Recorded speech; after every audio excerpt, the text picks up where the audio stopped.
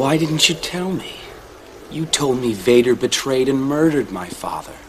Your father was seduced by the dark side of the Force. He ceased to be Anakin Skywalker and became Darth Vader. When that happened, the good man who was your father was destroyed. So what I told you was true, from a certain point of view. A certain point of view?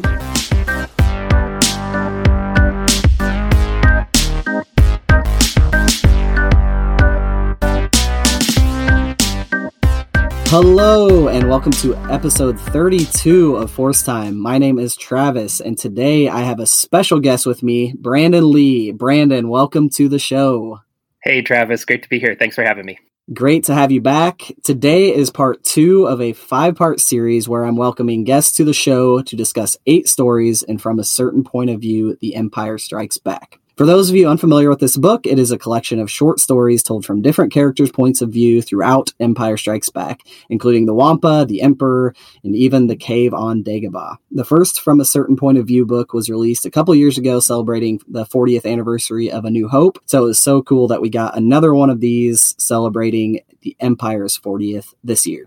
Another great thing about this book is that all the proceeds from the sales go to First Book, which is a leading nonprofit that provides new books, learning materials, and other essentials to educators and children in need. So if you haven't picked it up yet, definitely pick it up. You're more than welcome to stay with us for this conversation, but it probably makes a lot more sense if you've read the book. So go check that book out. It's a great gift, especially this time of year too. Just one of those good ones to have on your nightstand before you go to bed. So today's guest, Brandon, joined the show back in August to discuss his Star Wars fandom story and his incredible Star Wars hat collection. That was back on episode 18 of Force Time, which feels like 2 years ago, but definitely check that interview out because we had a lot of fun with that first discussion. But before we get started, Brandon, how are you feeling? This season 2 of The Mandalorian wrapped up last week. Are you doing okay? Because I'm still kind of struggling. I'm recovering. I think part of the thing about the 2 a.m. Central Time episode release is such that, it's almost like I watch it one time for my sort of technical watching of Star Wars, and then I watch it a second time or a third time to actually take it all in.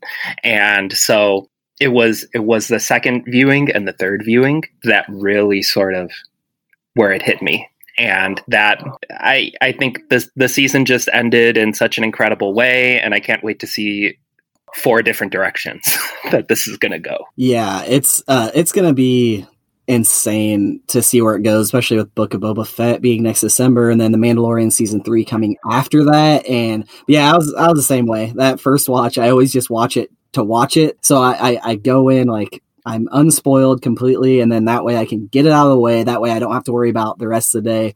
But then you're right, that second and third, because my first viewing, I didn't quite know how I felt about everything. Sure. But I think it was just because I have the mental capacity to figure out what's going on at 6 a.m. when I watched it. But yeah, it was, it's going to take a while to get over that ending though. Cause it was bittersweet, and it felt like the end of The Mandalorian, but I know it's not, but it felt that way. And so it's going to be interesting to see if we get that reunion between Grogu and Din eventually. But absolutely. Could I go into spoilers? Yeah. Let's here's your spoiler warning. Skip ahead about maybe 1 or 2 minutes. Yeah. You have not watched the Mandalorian season finale, but yes, hit them with the spoilers. So I really feel like the Disney era of Star Wars has tapped into like Leia as the sort of connecting cameo outside of the movies, right? So I mean, of course, her appearance in Rogue One, right? But I feel like whether it's Resistance or whether it's been Rebels or whether it's been some of the novels, Leia has been the connector between the original trilogy and now, and it hasn't necessarily been Luke. Han got a movie, right? Han got a movie, so that's fine. But this really feels like Luke's first foray as a cameo, as a connector between what's happening now and the original trilogy. So I thought that was cool, and I thought it was kind of a nice way to bring him in. And it's also a very, like, I want to see that story for him somehow. I want to see the story between who he is, wasting the Dark Troopers up to the end of The Last Jedi. That's what I want now. Yeah, there's definitely a lot of story. Coming into The Last Jedi, I think, actually not even The Last Jedi, coming into The Force Awakens, I think there were so many people that were huge Luke fans that's what they wanted to see him be, this like badass Jedi that just took name, just did all that stuff, which, I've talked about before. Like, I didn't need that, and I didn't expect it from Luke. 30 years later, I didn't think we were going to get that, but now I think a lot of people can like take a breath and be like, okay, like now that I've seen that, it feels like he did that. So, I can use my imagination, but now I've seen it. And yeah, it is that very interesting arc from Return of the Jedi to The Last Jedi. There's a lot. I'd love to see like an animated series or something like that to kind of fill that in. I think that'd be a really cool way to go. Also time for me to revisit the Legends of Luke Skywalker book. Yes. That would be a good time. Yeah. Yes, absolutely. No, that is definitely another great one. But let's go ahead. Let's get started. So here's how it's going to work. And this is, like I said, this is part 2. So I've already done part 1 and covered the first 8 stories. So today we're going to cover the next 8 stories in From a Certain Point of View, The Empire Strikes Back. So we will introduce the story and each author, give our overall reactions and favorite line, and then discuss on a 1 to 10 scale how differently we might view Empire after knowing more about these side characters and creatures.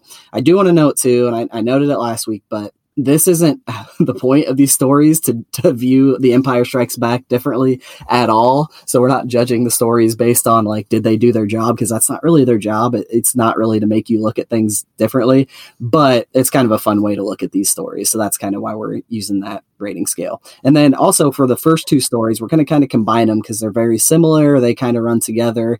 And so we'll kind of lump those 2 together and give our reactions and favorite lines and everything. So Brandon, are you ready to get started? Let's do it. So what I told you was true, from a certain point of view. So the first story that we're going to discuss is called Against All Odds by R.F. Kuang. This is R.F.'s first time writing in the Star Wars universe. She is a Marshall Scholar, translator, and the Nebula Locus and World Fantasy Award nominated author of the Poppy War trilogy. She has an MPhil in Chinese Studies from Cambridge and an MSc in Contemporary Chinese Studies from Oxford, and she is now pursuing a PhD in East Asian Languages and Literatures at Yale. So her author bio was a little bit different than a lot of the ones that we've talked to because she has a lot that she is working on outside of being an author, but I did want to note all that because it is on her website that's kind of where she's at right now and working on. So Against All Odds follows Dak Ralter, who is the gunner on Luke's snowspeeder during the Battle of Hoth. We learn a little bit about Dak's childhood as a prisoner to the Empire, and the story leads us to Dak's ultimate demise that we see in The Empire Strikes Back. So that is the first author bio and synopsis. So Brandon, do you want to go ahead and hit us with the next one for story 2? Yeah, for sure. So we're also going to be talking about Beyond Hope by Michael Borecki. Michael is the creator of numerous original comic series and has written and collaborated on multiple established properties, including Star Wars Adventure Comics. He's also written for Stranger Things and Planet of the Apes and Battlestar Galactica. His story, Beyond Hope, also covers the Battle of Hoth. And the Empire has reached Hoth, and the AT-ATs and other Imperial forces are attacking the rebel base. And the rebels are in the process of escaping. This follows a couple of different people, Iman, Andre, Callum, all sorts of different people who are in the process of escaping the rebel base, and how they came to join the Alliance, and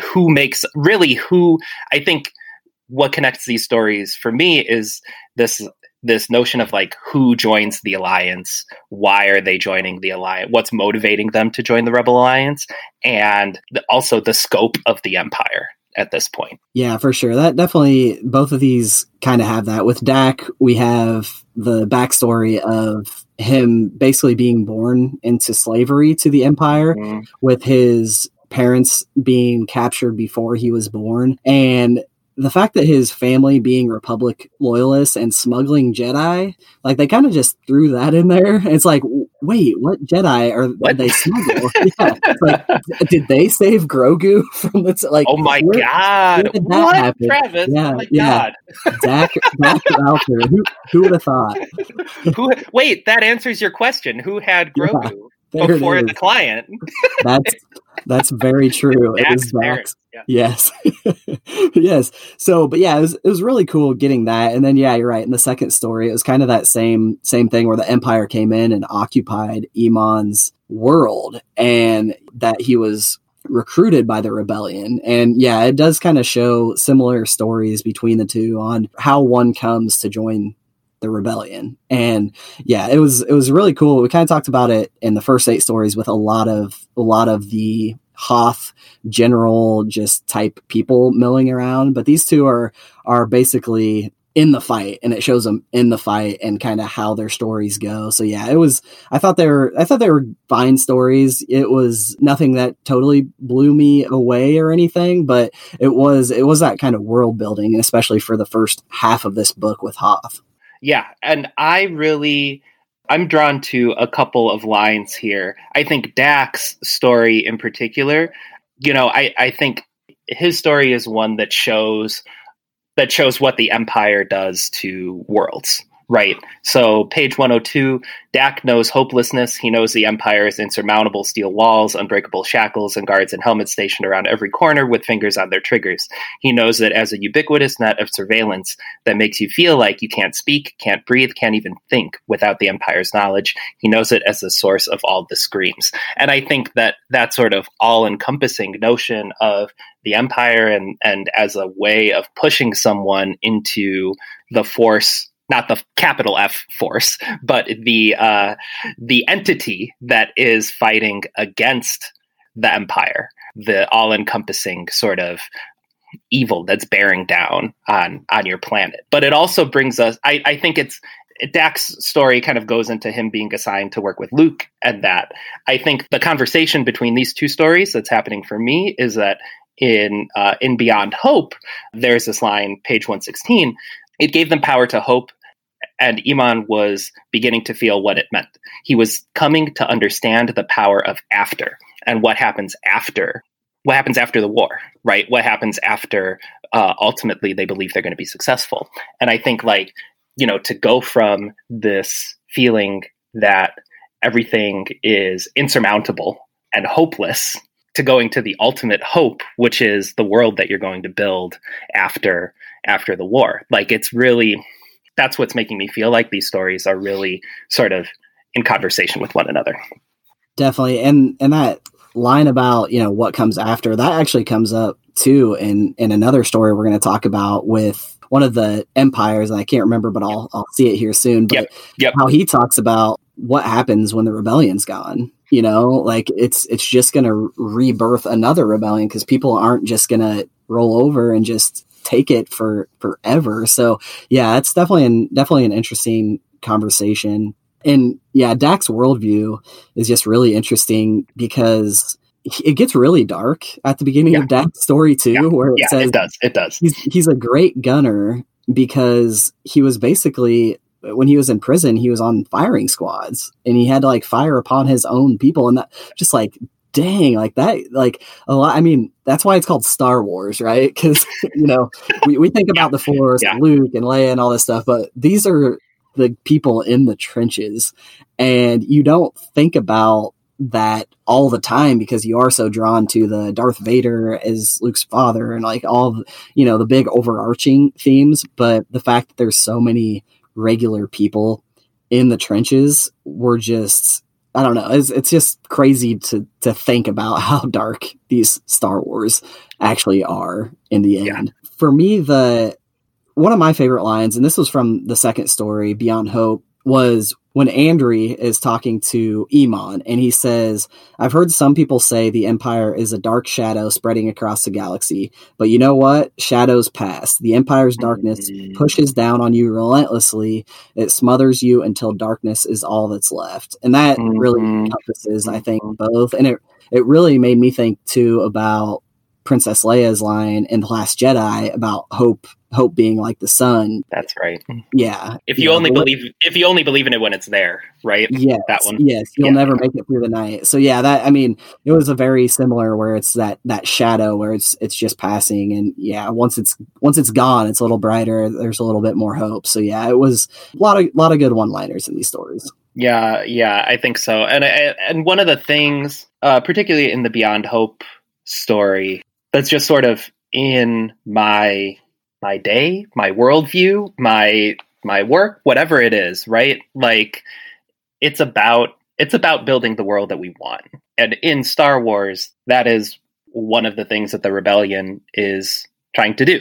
And it's not everybody in the rebellion, Han has his view of the world, and like the male protagonist in Lost Stars, he'll join the rebellion because they're the opposite of everything that is trying to chase him, right? So it's like people have different motivations, right? But I think that in terms of these two particular stories, it really is like these are the motivations that I'm drawn to in terms of the rebellion, and it's where I can see that connection to kind of like, how do I think about like the role I want to play in this world, and thinking about and organizing for what comes next, right? The world that we're trying to build. Yeah, I think that's what these stories, particularly the ones that are those side characters that we know nothing about, but they're fighting for, they're doing the best that they can to fight for that world. I think that's what makes these stories throughout this story or this book and the previous From a Certain Point of View. Yeah, and the previous one. Yeah, definitely. Yeah, for sure. So on a scale of 1 to 10, how would these two stories make you view The Empire Strikes Back differently? It's probably something like a 4 or 5. Like I don't necessarily know that this makes me view the movie Empire Strikes Back that much differently, but the stories of the individual people in the rebellion, that element of it speaks to me.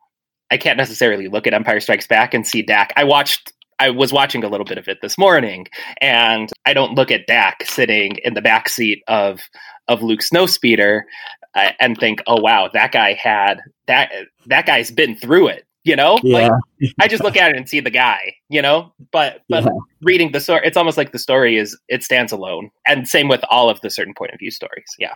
Yeah, that's kind of where I was too. And yeah, especially I give it just a little bit higher than a 3 or 4, probably around a 5-ish, just because it is Dak and we do see him. Anyone that we see on screen, hopefully I'll think something in my head when I'm watching it. But yeah, I didn't give us it's kind of like there's a couple stories we talked about last week, but it kind of makes you think about your own life more than it thinks about Empire Strikes Back, like we've already talked about. And so if we're talking about like how much does it make me think more about my life and where I'm going with everything and what I want to do to get better, then it's probably a little bit higher. But yeah, as far as Empire, probably not too much. Pretty general war story type situations that they're getting into. So yeah, I would agree with you there. A Certain Point of View?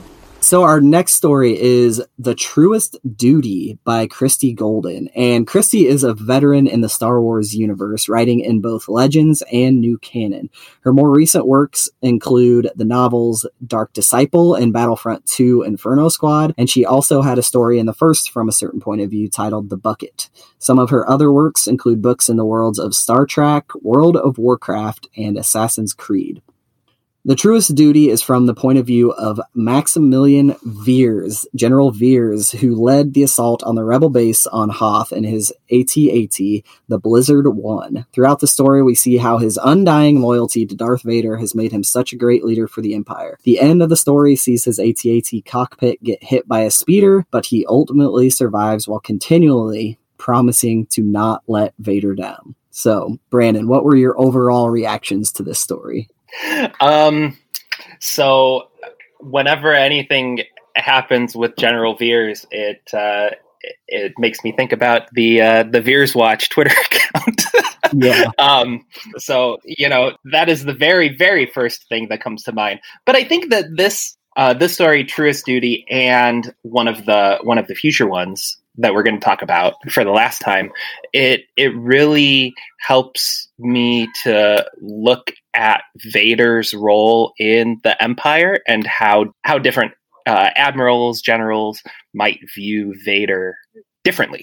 And Veers is very much, if Vader says it, he's going to try and do it. So my takeaway from it is like, you know what? There are people who are skeptical of Vader, and then there are people who are really just, Vader's the guy, and if he says it, I got to do it.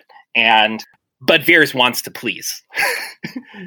No, for sure. And there's a lot of Tarkin talk. There's a lot of Tarkin slander in this story. Yeah, and I yes. I love Tarkin. He's always been, for whatever reason, Tarkin's always been one of my favorite characters. And so, yeah, we get a lot of Veers just like talking smack about him because of how he failed on the Death Star and all the things he did wrong. But yeah, I thought this was a really good story. I like that we get a story from someone in the Empire that doesn't revolve around, oh, well, I had a tragic backstory and that's why it led me to the Empire and I'm at the end of my life, so I'm going to think differently. It's like, no, Veers is just a bad dude that he loves what he does. And he really reminds me of Captain Kennedy. And I always bring up The Last Jedi, but a lot of the things like he said in this and just how he thought, I just think of Kennedy's smug look on his face right before he dies. And it's just that, like, he still believes in the cause right up to his last moments. Like, he still believes in what he was doing. And Veers is he's every bit as cool, calm, collected that we see of him in The Empire Strikes Back, especially when he's in his AT-AT, where he's just like sleek outfit, got that cool little helmet. And yeah, it just, so I really enjoyed getting to know Veers a little bit closer. Yeah, absolutely. And actually, one of the notes that I have here is actually it's a note about The Mandalorian chapter 15, where Mando and Bill Burr are having the conversation with Burr's old commanding officer in the cafeteria. You can feel like the Empire's sort of by any means necessary, but also kind of like this disregard for the people who had for the people who died in the effort. But right now, like, we have, we're trying to achieve something, and I think there is this real sort of, we'll see it later in one of the other stories about kind of how the rebellion and how the Empire kind of view their losses. Yeah, that's a good call. Yeah, it's we outlived them all line, of the Empire. It's like, well, we're still doing our thing, we outlived them and we're still doing our Empire stuff. So yeah, that's a really good call. What was your favorite line from this story? So I have highlighted on 126. I have the romantic paragraph about the AT-AT. He had a special fondness for the All-Terrainian Armored Transport, or AT-AT as it was named. AT-ATs weren't swift or flashy, they were steady, slow, and got the job done. Veers had spent so many hours in that languid, rhythmic movements of that transport, akin to riding a great beast, felt as normal to him as walking.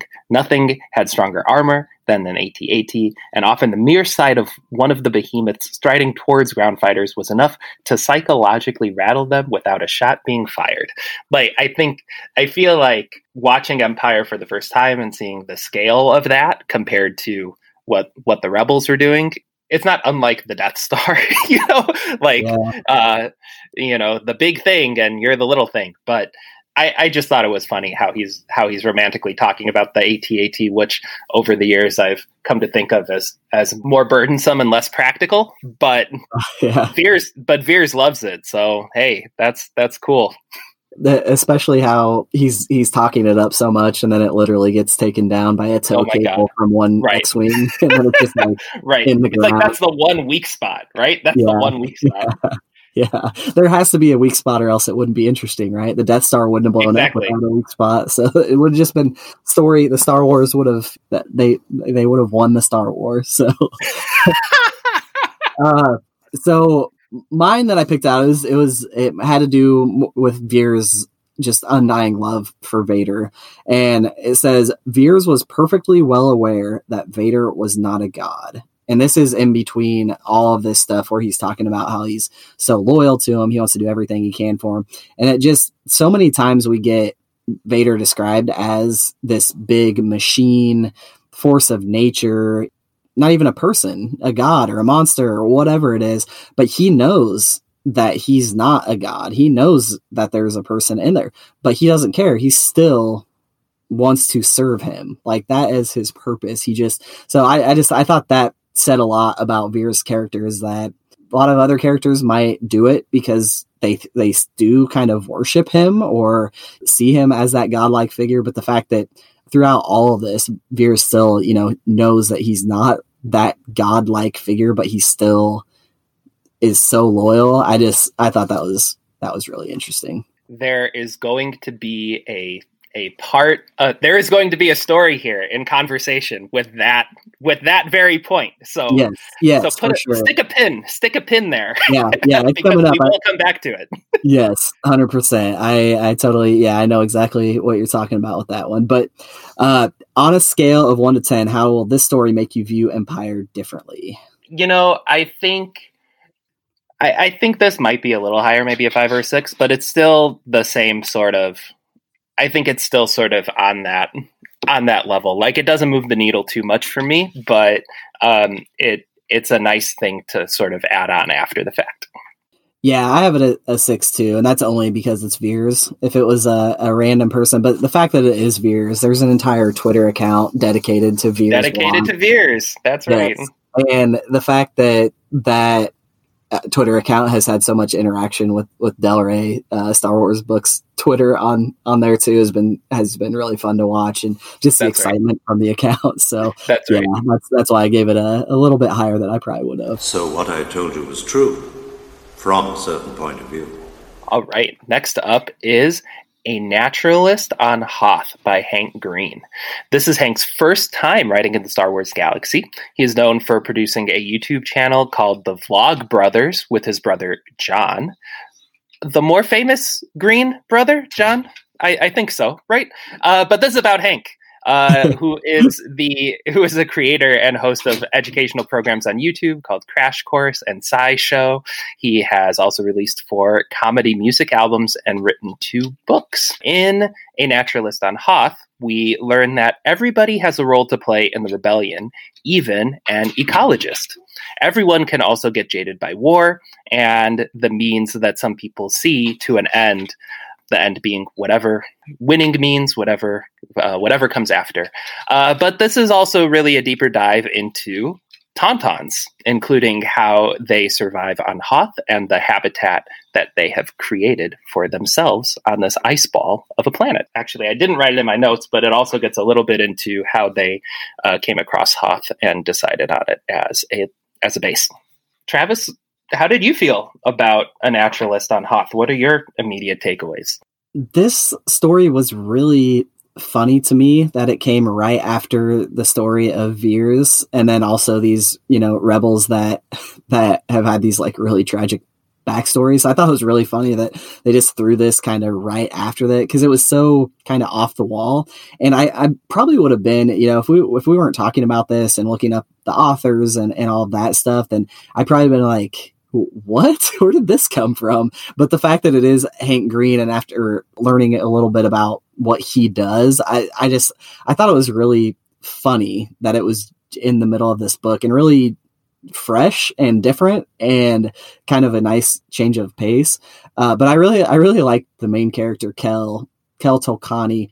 He's just a huge nerd, and I don't know. I love that about him, and I thought that it got a little bit meta too, with breaking down the actual science of Star Wars and why they do what they do, because people in the real world love to complain about the science of Star Wars so much. And, it's like, in a galaxy that has lightsabers and force stuff and all this stuff, people like to complain that, you know, a ship traveled too quickly or whatever it is. It's like that's what got you, you know. So I thought it was really funny that, you know, this character was focused on the science of the actual universe. And I also thought it was just really interesting that we do get that other look. It's that third point of view, because we get Rebels, we get Empire, but from an outsider, and, you know, he's obviously kind of working with the rebellion and everything, but an outsider looking in, it's like, well, the Rebels aren't perfect either. And we get that earlier in this book with the Wampa story and the Tauntaun story, where it's like, well, they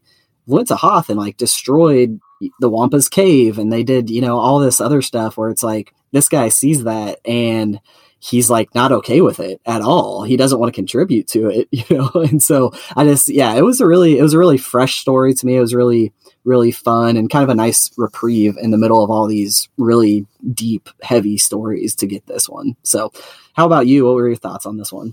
Yeah, I also thought it was really funny. And I also thought, you know, and I came around the same way as you did about how the story is, it shows how someone can get jaded with the rebellion, right? It shows how, like, they almost did get into a cycle. Okay, we have to find a new planet. We have to find a new way to live there. We have to study the local species just over and over and over again.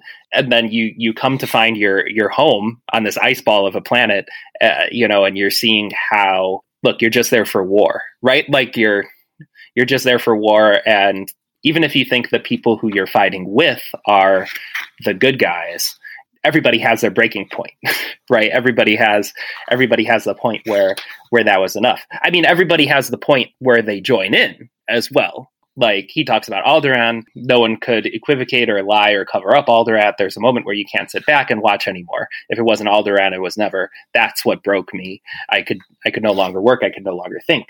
But that is contrasted at the end. I came to Hoth to study, and while I did, a base formed around me.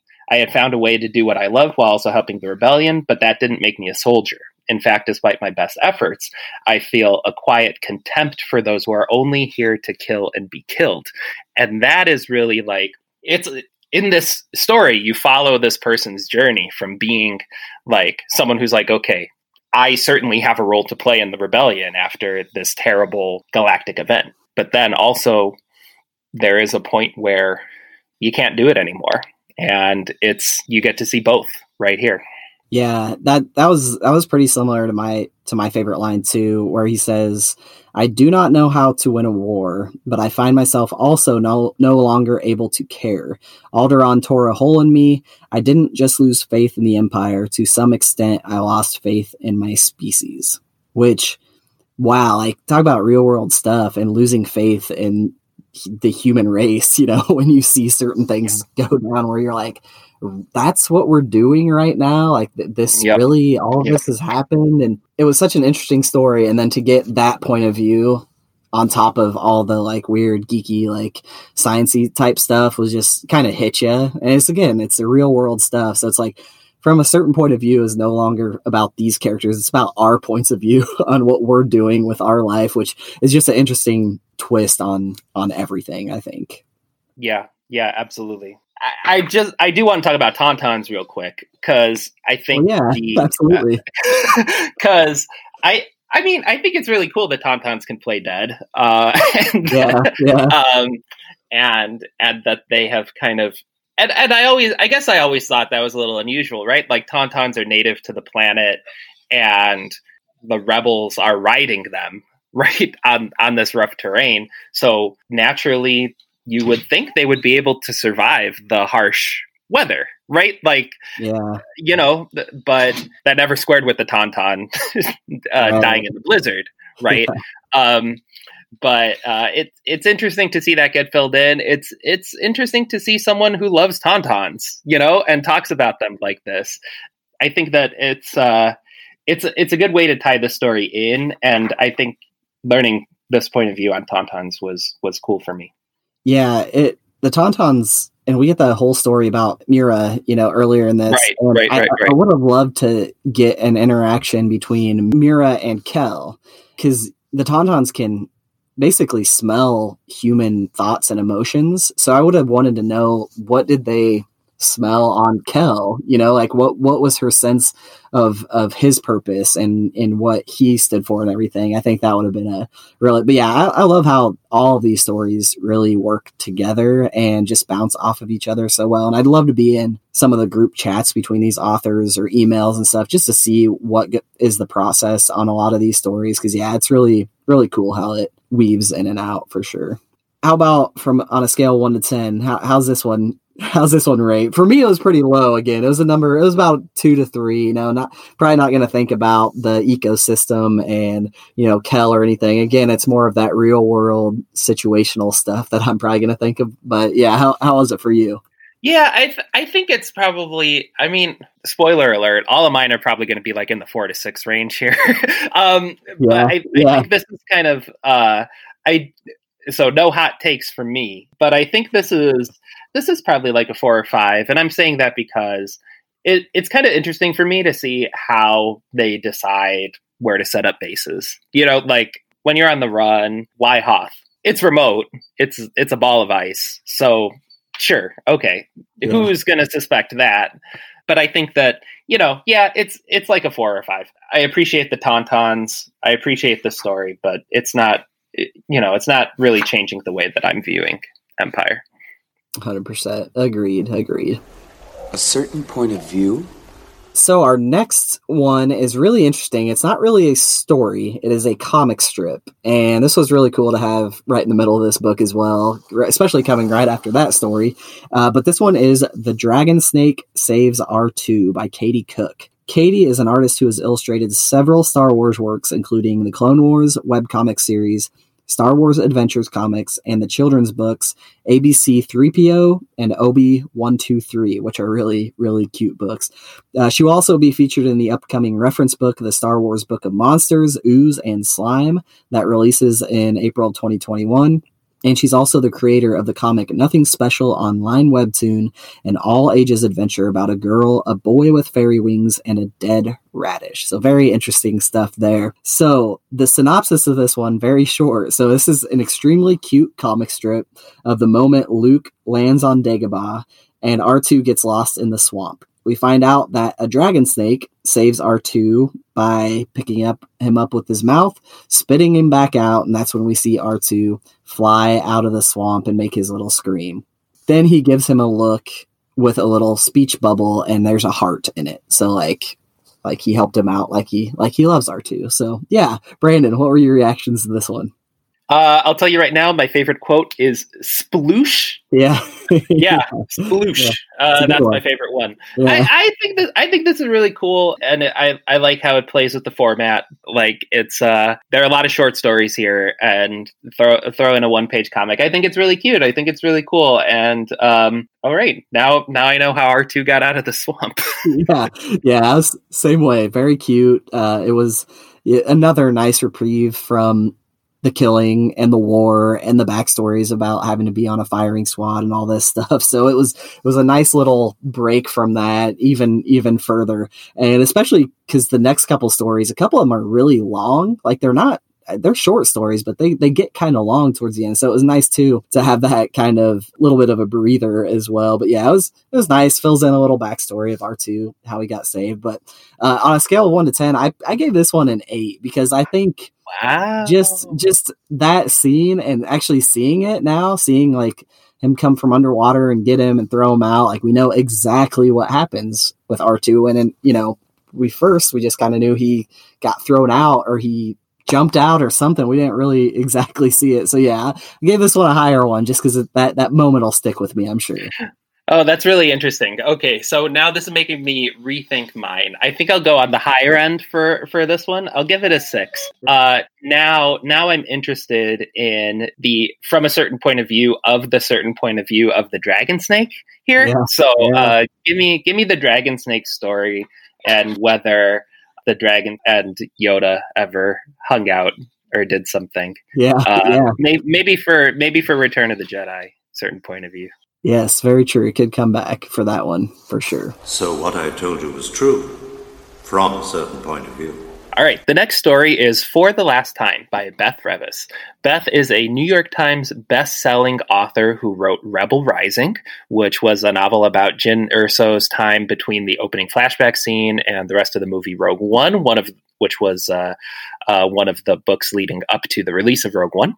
She also wrote the mini comic series Star Wars Forces of Destiny, Ahsoka and Padme, and had a short story in the first Certain Point of View book, Fully Operational. She is best known for her Across the Universe trilogy, which consists of Across the Universe, A Million Suns, and Shades of Earth. This is the story of Admiral Piet, and it includes a lot of musings on Vader and fear. So where fear comes from, what it means to feel it, what it means to wield fear, and how people can make others feel fearful or, in fact, stop feeling fearful. Travis, what's your take on For the Last Time? How did you feel while you were reading this? So I really love this one. It really starts as a normal type, okay, he's a bad guy, he's part of the Empire, he's Admiral Piet, who we all know. But then it really evolves into a story about Vader's humanity and what that means, and how Piet looks at him and how others might look at him as well. And, you know, the fact that it kind of turns towards the end on Piet feeling pity, that's kind of hard to say, on Vader. Like, he feels bad for Vader is a take you don't really see anybody really even caring about the man under the mask. But that moment where he sees him without his helmet, the fact that this whole story pretty much takes place like in that moment was just really good. It gets really descriptive about what Vader looks like underneath. And the line that stuck with me was just that he doesn't see Vader's eyes. And so he has this thought in his head, does Vader have eyes? Or is it just two hollowed out black holes, which just creeped me out so bad that I was just like, whoa, it was just really descriptive. So yeah, this story will probably stay just for that line alone. I think will probably stay with me for a while. But yeah, it was really good. It was a good look at Admiral Piet. How about you? That's right. He's a walking corpse, right? Piet says, Piet thinks he's a walking corpse. And like, I think that the contrast between this story and the Veers story, Veers is someone who is aiming to please Vader. And in doing so, he sees Vader as human, right? Like, he knows, okay, Vader's not a robot. He's a human, but he's a superior. He has the ear of the Emperor. I am trying to make sure I'm doing what he asks. Piet sees Vader as less than human, right? He sees him as, well, a walking corpse and a broken human, right? So Piet had known logically that beneath the mask of Lord Vader was a human. He had not known how broken a human, though. And I think like this whole story is about how, because he views Vader this way, he's not afraid of him, right? Like, Vader instills fear in everybody in the Empire because he can literally kill you with his hand from across the Star Destroyer, across the galaxy. But Piet is viewing Vader in this way, that viewing him as mortal, pitiable, and weak, right? Wow. Like, which is really wild to me, considering how Vader is the all-time villain in like global pop culture, right? Yeah. Like, what's more evil and scary than Vader? And I would say maybe even more so than Episode 1. This is the notion that kind of turns that on its head, right? Yeah. Like, it's not even, okay, well, Vader used to be this cute little child, right? It's that even now Vader, under the suit, and, he seems scary, but really he's just this broken dude. Yeah. So I don't need to be scared of him. Yes, no, exactly. And he asks the question, Piet does, to himself, what turns a man into such a monster? What makes a man choose this over death? Death seemed easy. Ozzel had made it appear so, which is a really good dig at Ozzel, because they all just kind of make fun of Ozzel for getting choked out across the galaxy. Oh, God, right. He says, but this way of living, why would Lord Vader choose such pain? And this was very Shakespearean, where he's like, what turns a man into such a monster?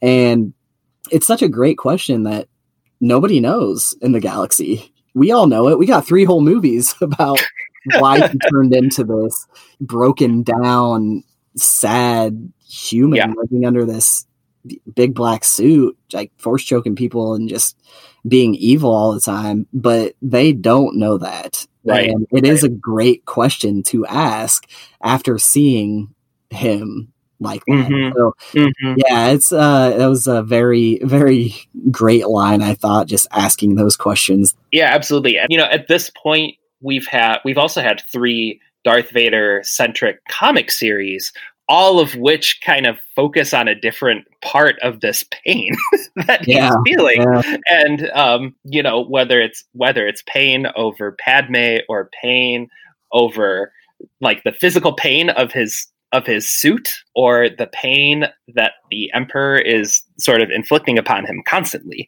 We see him choosing pain over and over and over again. Yeah, no, 100% agreed. So how will this one make you view Empire differently? Where does this one sit for you? So I think I'm actually going to go a little higher on this one. I'm going to go up to a 7. So I'm not going too far up, but I think this is a great sort of counterpoint to the fear that Vader instills in so much of the Empire. And I think where Vader might have seen someone like Tarkin, or Tarkin might have seen someone like Vader as sort of like a tactical equal, I think that all of the other points of view in the Empire is Vader's a superior, or Vader is sort of unknown. Well, you also have the guy from A New Hope who talks about hokey religions, right? Yeah, but he gets choked out too. So Vader's just kind of picking him off one by one. I'm going to go up to a 7 for this one, because I think it's an interesting point of view to hear from someone who is sort of directly interacting with Vader in the Imperial context. I gave this one a 7 as well. I think it's the line about the hollowed out eyes that is just, it gives you that look when Piet walks in on him, and just being in his mindset, thinking, not knowing what he looks like from the front. I think that is just going to stay with me, because it's just, you can imagine that. And the way it was so descriptive, this entire thing about the lumbar support from his suit, going up to his neck, and all of this stuff where they just really put it, Beth Revis just really put it into great words on how shocking it is. But at the same time, how it made him pity Vader. So yeah, I gave it a 7 as well. Just, that line, man, about the hollowed eyes. It's creepy. I feel like I've seen a horror movie with someone with their eyes like hollowed out. So I think maybe that's where that is. A certain point of view? Our next story is Rendezvous Point by Jason Fry. Jason has written several stories and reference books for Star Wars, including Rey's Survival Guide, Moving Target, A Princess Leia Adventure, Rose Tico, Resistance Fighter, and Star Wars, The Galactic Explorer's Guide. He also had a story in the first From a Certain Point of View book, and wrote The Last Jedi novelization. Outside of Star Wars, he is the author of the Jupiter Pirates space fantasy series, and writes about the New York Mets on his blog, Faith and Fear in Flushing. So, fellow baseball guy. This story follows Wedge Antilles after the evacuation of Echo Base on Hoth to Home 1, which is the Mon Calamari ship that was the Rebels' rendezvous point. Wedge gets promoted to commander in the absence of Luke Skywalker, and works with his fellow pilot Jansen to rebuild the squadron, and he has 2 days to train them up. Red Squadron goes on a mission to scan the area around their ship for enemies, and they find a band of pirates. I love that there's so many pirates in Star Wars now, too. There's so many. Every episode of The Mandalorian, they said pirates, I'm pretty sure. It's like almost every episode, there's so many pirates. So, yeah, shout out to all the Star Wars pirates. So, they have to kill the pirates to give the rebels enough time to stay at the rendezvous point until Leia and Luke make it back to them. They complete the mission, giving the rebels enough time that they need. So, what were your overall reactions to this one? I liked this one. I think that So this is the longest story in our in this section, and I think this is like a story that would fit in even not in a compilation like Certain Point of View, right? Like if this was like a one-shot Wedge comic or a 5-issue Wedge comic, it feels a little bit like parts of the Poe Dameron comic series, where it's like you've got this crew, you're kind of pulling people in from all over the place, and you get a little bit of each of their stories. And so I thought this was a great look at the rebellion and how they kind of gear up for each battle, how they refill their squadrons. There are losses in every battle. Speaking of losses again, so there are losses in every battle. So how do they kind of reform their squadrons, and how do they get ready? And I thought this was a pretty cool story, and I think it fits in well, whether it is in the Certain Point of View book. There are some stories that feel like they are for a certain point of view, and that's it. This one feels like it can fit in elsewhere in Star Wars too.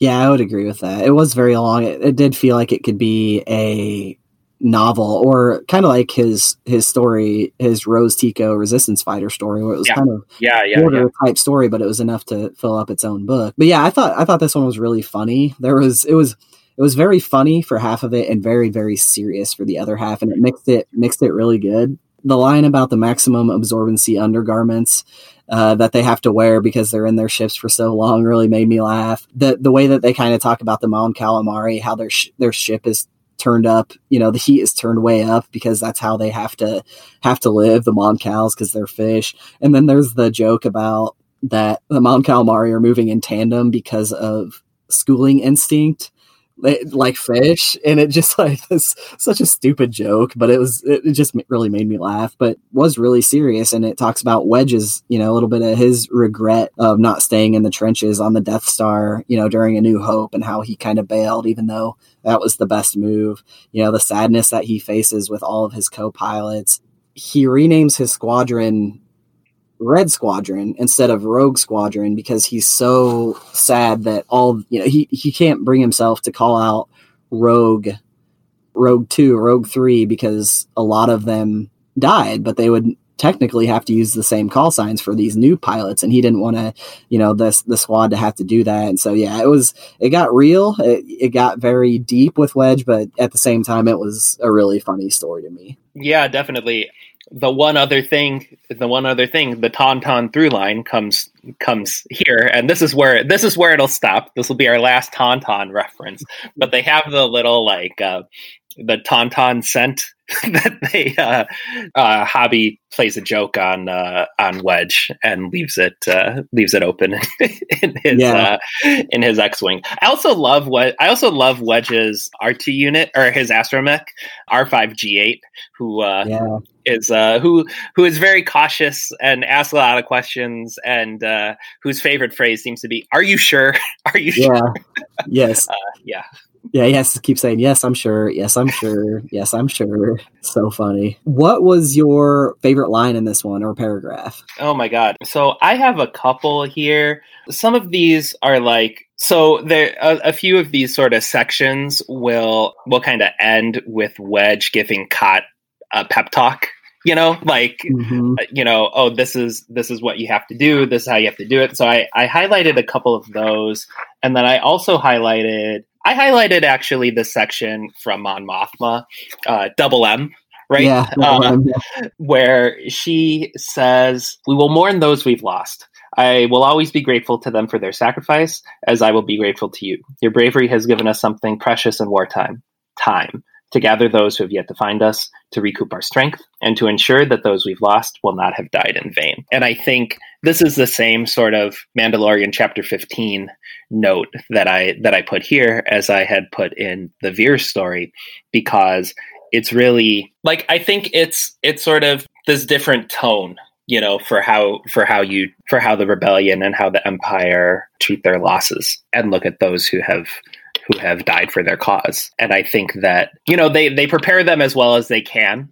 Both Contessa and Mon Mothma and Wedge, they all understand that losses happen. So they're going into these battles kind of with that in mind. But I like it as sort of like an encapsulation of how the rebellion operates in terms of those who die for their cause. But I'll 1 point on pirates. One point on pirates. So I think it's interesting because like the other side of this, right? That's Bon Mothma. That's Double M saying, this is what we need to do. People are going to die, but it's also, this is bigger than us. It's bigger than them, whatever. But I actually think about pirates.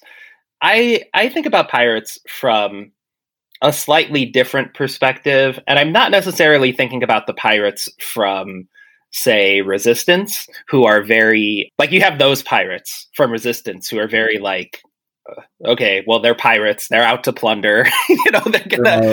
They're trying to steal fuel, steal weapons, and then eventually take over themselves and whatever, right?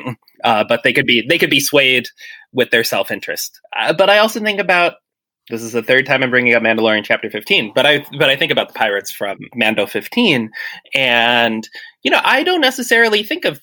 We never know for sure what their motivations are, but I don't necessarily think of them as a group that's trying to sort of steal those trucks, right? Like I think of them as people who are trying to stop the mining. I think of them as people who are trying to stop the First Order, then the First Order or Imperial Remnant or whatever from continuing to take their world's resources. So I was feeling some kind of way when I saw that it was the pirates who were kind of the main enemy here. It doesn't really go into the pirates. It doesn't really talk about them too much. It's very, very focused on Wedge and the Rogue team, or the Red team, sorry. But I think pirates can be complicated. and so I'm going into this also thinking just not knowing the pirates' full motivation here. Yeah, and I think there is like one or two lines, and I should have wrote it down, but I think there is like one or two lines about the pirates and why they might be there, and maybe that they're not Empire friendly, but it doesn't matter because if their location gets out, then they're gone. So they basically have to go in and just destroy these pirates or people or species or whatever that they know nothing about, which is just another, it kind of reminds me of Cassian in Rogue One, where he's just like doing this stuff because it's the only way they can get things done by very, very Cassian. Yeah. Yeah. And so, yeah, it does make you think, but yeah, that, I think the lasting power of Chapter 15 of The Mandalorian is really going to go on for a long time, because that episode got really deep, and the fact that we brought it up 3 times, obviously it's fresh in our minds, but still, I mean, the implications and everything that will spark from that, I think, are going to be really good. Mine was Wedge speaking about the absence of Luke Skywalker. So he says, it was impossible, just as it was impossible to think of the rebellion without Leia Organa, the leader who embodied the reason they fought. But perhaps Hoth had been the border between the possible and the impossible. Perhaps they were now across it in a strange, undiscovered country, but had yet to realize it. And this line, especially about being on that border, after, pre-Hoth, after Hoth, to me, it felt like it was very fitting in relation to Star Wars A New Hope versus The Empire Strikes Back, and how everything that they did in The Empire Strikes Back was crossing that border of what is Star Wars in general. First off, like, what is this going to mean? But like how big of a risk Empire was to make and the direction it took. And after Hoth, The Empire Strikes Back gets pretty weird. I mean, it gets very not Star Wars, A New Hope, right? It's very different, and it shifts gears so dramatically. And the fact that it's kind of laid out here, and I don't know if that was intentional or not, but it was kind of Luke Skywalker was gone at this moment. And what did that mean to Wedge? And what did that mean to the rebellion? And Luke wasn't with them for Empire. He was not with it. He was gone on Dagobah doing his own thing. He comes back, obviously to Cloud City and everything, but he's not with the rebellion. So it is a different time. So yeah, I really like that line about the absence of Luke, and then how they're in a different world now. It's not everything's okay, Star Wars, like Luke Skywalker's just going to save the day. The way that got me thinking of the saga as a whole, I think says a lot that was done in this short story in this book. Yeah. Yeah, absolutely. And I think I really like what you said, how this is kind of like how it's a little meta, you know, how this is kind of where Star Wars the story shifts, the presentation of Star Wars shifts. At this point, you know, we haven't met Yoda, you know, like we just saw the bad guys win. You know, we have stories about how Vader is human, but we just learned that. And so there's another big reveal coming up later with Vader. Folks, I won't spoil it. But just trust me when I tell you, you will be surprised. So I think you're right that this is kind of the point. This is the point where Star Wars shifts a little. And I really appreciate that analysis. So on a scale of 1 to 10, for me, I gave this one a 7 again, basically because it really also made me think of how much time passes in Empire, because you don't think about that. I know Blast Points did like a whole episode on time in Star Wars and how it works and like where you are on the timeline, but it made me think in between all that stuff that we don't see. I think I'm going to think about that a lot. Like, what's the rebellion doing while Luke is on Dagobah and while Leia and Han are on the Falcon going through an asteroid field? Like, what are they up to? And it's this whole big mission. And you're right, it could be a comic book where I would definitely read that. And they might have covered that at some point, you know, or they might still give us some more about that time period within Empire Strikes Back. But yeah, I think just the fact that much time, you know, he had 2 days to train him, and then the 2 days pass and he trains them, and it's like, oh dang, yeah, a lot of time kind of goes through here. It barely even occurred to me that there were 2 days for this all to happen. So I think I would be probably similar. Like I might bump this one up to 7 too, because it does help me understand the timeline a little bit. I think that I had always kind of thought of Dagobah as being a planet where time moves a little weird, you know, when you're dealing with the Force and stuff. But in this story, you're dealing with, you know, 2 actual days, right? Like you're dealing with sort of finite amounts of time that people are talking about. I have 2 sort of real quick things. One is I just love how they sort of dumped the Contessa in there, and like they don't explain anything about Contessa until the very end. We don't know Contessa's name other than she is the Contessa, and that's it. And you just gotta kind of go with her because she has the ear of Double M, right? Yeah. And then there's a line where Wedge says, "What in the name of every Corellian hell could you possibly need that for?" And I think it goes along with what you're talking about, how this chapter is very funny. And also that reminds me of, I don't know if you listened to Star Wars Minute, but one of the lines from early on, they're wondering like what hell they're referring to when Han says, "I'll see you in hell." So then that became a joke where they always reference Christian hell. So now we have Corellian hell as well to go along with Christian hell. That's a really good line. So what I told you was true from a certain point of view. So the last story that we're covering today is The Final Order by Seth Dickinson. This is Seth's first time writing in the Star Wars galaxy. He is the author of the Masquerade series and has published short fiction and written for video games in the past. So let's cue up Bizarre Love Triangle because it's time for a story about the New Order. It's a story of Captain Cannon House, Imperial careerist, himself somewhat jaded by the Empire, by the New Order. It kind of dives a little deeper into his story through the lens of a conversation with one of his direct reports. Talks a little bit about his time pre-Empire, during the Clone Wars. Also, he finds a crew of Alderaanian refugees as part of his career. And this is the story of the Star Destroyer that is ordered to go into the asteroid field to find the Millennium Falcon. Travis, what are some of your takeaways from The Final Order? This one was really entertaining to me. It was very, very entertaining. The way that we have this grumpy, older war vet that's in command talking with this young upstart, fresh face, trying to get her start and trying to climb up the ranks. Just the way that they bounced off each other it was very character driven, and it made me want to know and get more of these two characters, because it reminded me, especially Captain Cannonhouse, he reminded me of someone that has been at a job for 30 years, which he has. So, I mean, that's not too far off, but he's kind of like that. He's been there for so long. He doesn't want to participate in anything extra other than what he's there for. He doesn't want to go to the holiday party, the office holiday party. Like, he's not going to show up. He's not going to do extra things. He's just there. He's starting to think about retirement a little bit, but I feel like I've worked with people like that before, that they've been there so long, or they're just like kind of over it and just kind of annoyed by things and just very, very grumpy.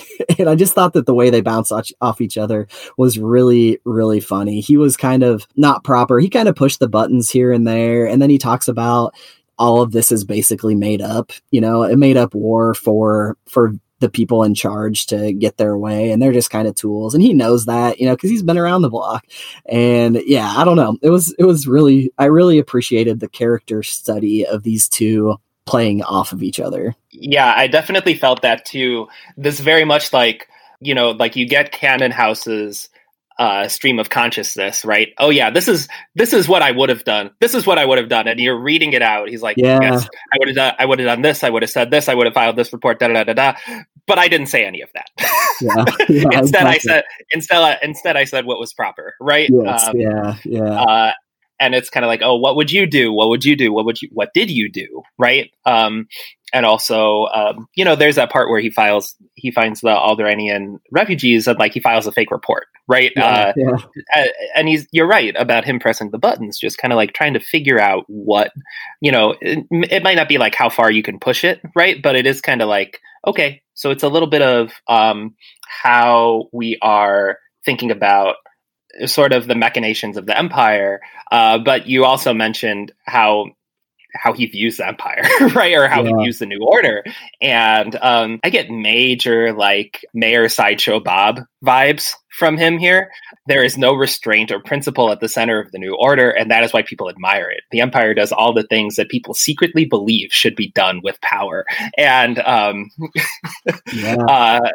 it just reminds me of Sideshow Bob. You secretly yearn to be ruled with an iron fist, Right, and exactly. but that's another thing that he doesn't say, right? He's thinking it. So I'm underlining these parts, thinking ooh, that's good. That's a really good description of the Empire. And he's like, oh yeah, but I didn't say that. Yeah. I couldn't say that. It's true, but I couldn't say it. So I thought that was really interesting. And I think you're right too about kind of the career sort of angle here. May I ask, sir, how long have you been working in Navy ships? He had to do the math in his head. 30 years, I think, since I was a midshipman with the prior regime. And if I may ask, sir, where do you see yourself in another 30 years? 80 years old, in a white place with polished black floors and dry air that made him sneeze, and a uniform and cap that hurt his head in the jungle. I'm command sector of a fleet, I suppose, or in a staff position. He smiled and coughed again, or writing my memoirs. And so I just think that is really, an interesting look at this angle of the Empire, of the New Order. I loved Captain Cannonhouse's character. My favorite line, though, it was a little bit different. So there was all that, and he had that through line of sneezing and coughing, and he's like, yeah, am I sick, or am I coming down with something or not? And then the story ends with he sneezes or whatever it is, or it's just wait, what just happened in this story? Wait, what? So, but no, it was really good. But I kind of we talked about earlier with the Empire and the New Order, and how the rebellions get started. It says, in 20 years, the inner emptiness of the New Order would become outer. The logic of loyalty and rebellion would be accelerated until everyone who was not aroused to the highest state of loyalty would be marked as a traitor and denounced. So this, his own emptiness inside is the same emptiness he sees from all the Empire workers in the Empire itself. whether it's a redemption story or whether it's him having flashbacks, like we see this throughout all of these Empire characters, specifically in this book, but all of that emptiness between all collectively of all these Empire workers, the fact that will start projecting on the galaxy, it was just a really interesting concept to me. And it basically says that it's making it impossible for the Empire to stay in control in a way too, which is kind of comforting, where it's like, no matter how bad things get, like eventually whoever's working for these really awful people that are at the very top, like they're going to either reach their limit or they're going to, just give up. But that's kind of how rebellions are started. So it's kind of sad because it's a cycle, but at the same time, it's a little bit comforting because we know that the Empire cannot last for eternity. Makes me feel better about our world too. Like, no matter how bad things get, like history tells us it'll never stay. Like, it'll get really, really bad, but hopefully it will not stay like that for eternity. So right. And that's about, and to me that brings up the notion of what comes after, right? Like, it brings me back to that. It brings me back to that. And the flip side of what happens when the rebellion wins, is him thinking about what happens when the rebellion is crushed. Yeah. And so it does get me thinking about the flip side, and also that the order will get complacent and new insurgencies will arise. And that is in a way it happens naturally. And also in a way, it requires that hope. It requires that action as well. What'd you rate this one? I'll just go ahead. I rated this one very low. I gave it a 3, right? Not much that we see in the movie that we actually see, but I just love grumpy old man being grumpy in space, like having to take his Star Destroyer. Like when they're like, you have to go in the asteroid field. He's like, into the asteroid field? Like, come on. Like, really? That's what I got to do? He's like, he's just over it. It's just, he's real. I've met this person before. It's just really, really, really funny to me. Yeah. So, it's interesting because I can imagine this person. I could also see how he is, he's saying he's going down with his ship. Like, there is still that twinge of honor left, that small sliver of loyalty where he, even if, he's just going through the motions, he tells his staff to get off the bridge. You're going into an asteroid field. The bridge is probably the most vulnerable part, so, well, it's definitely the most vulnerable part. But he at least gives his team, an opportunity to get off, and just that little bit left of looking out for his people. But I would also give it like a 3 or a 4. Yeah.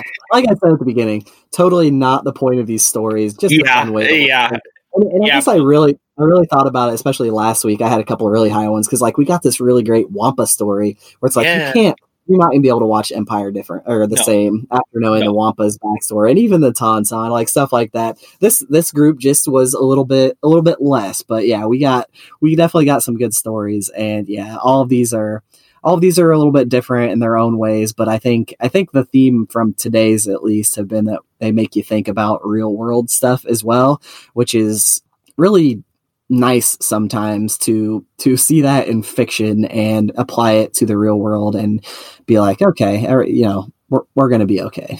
things are going to be better. So it's that theme of hope too, especially obviously on the rebellion side, but that theme of hope, just always that through line from Star Wars is very, very comforting. Something that I go back to a lot as well.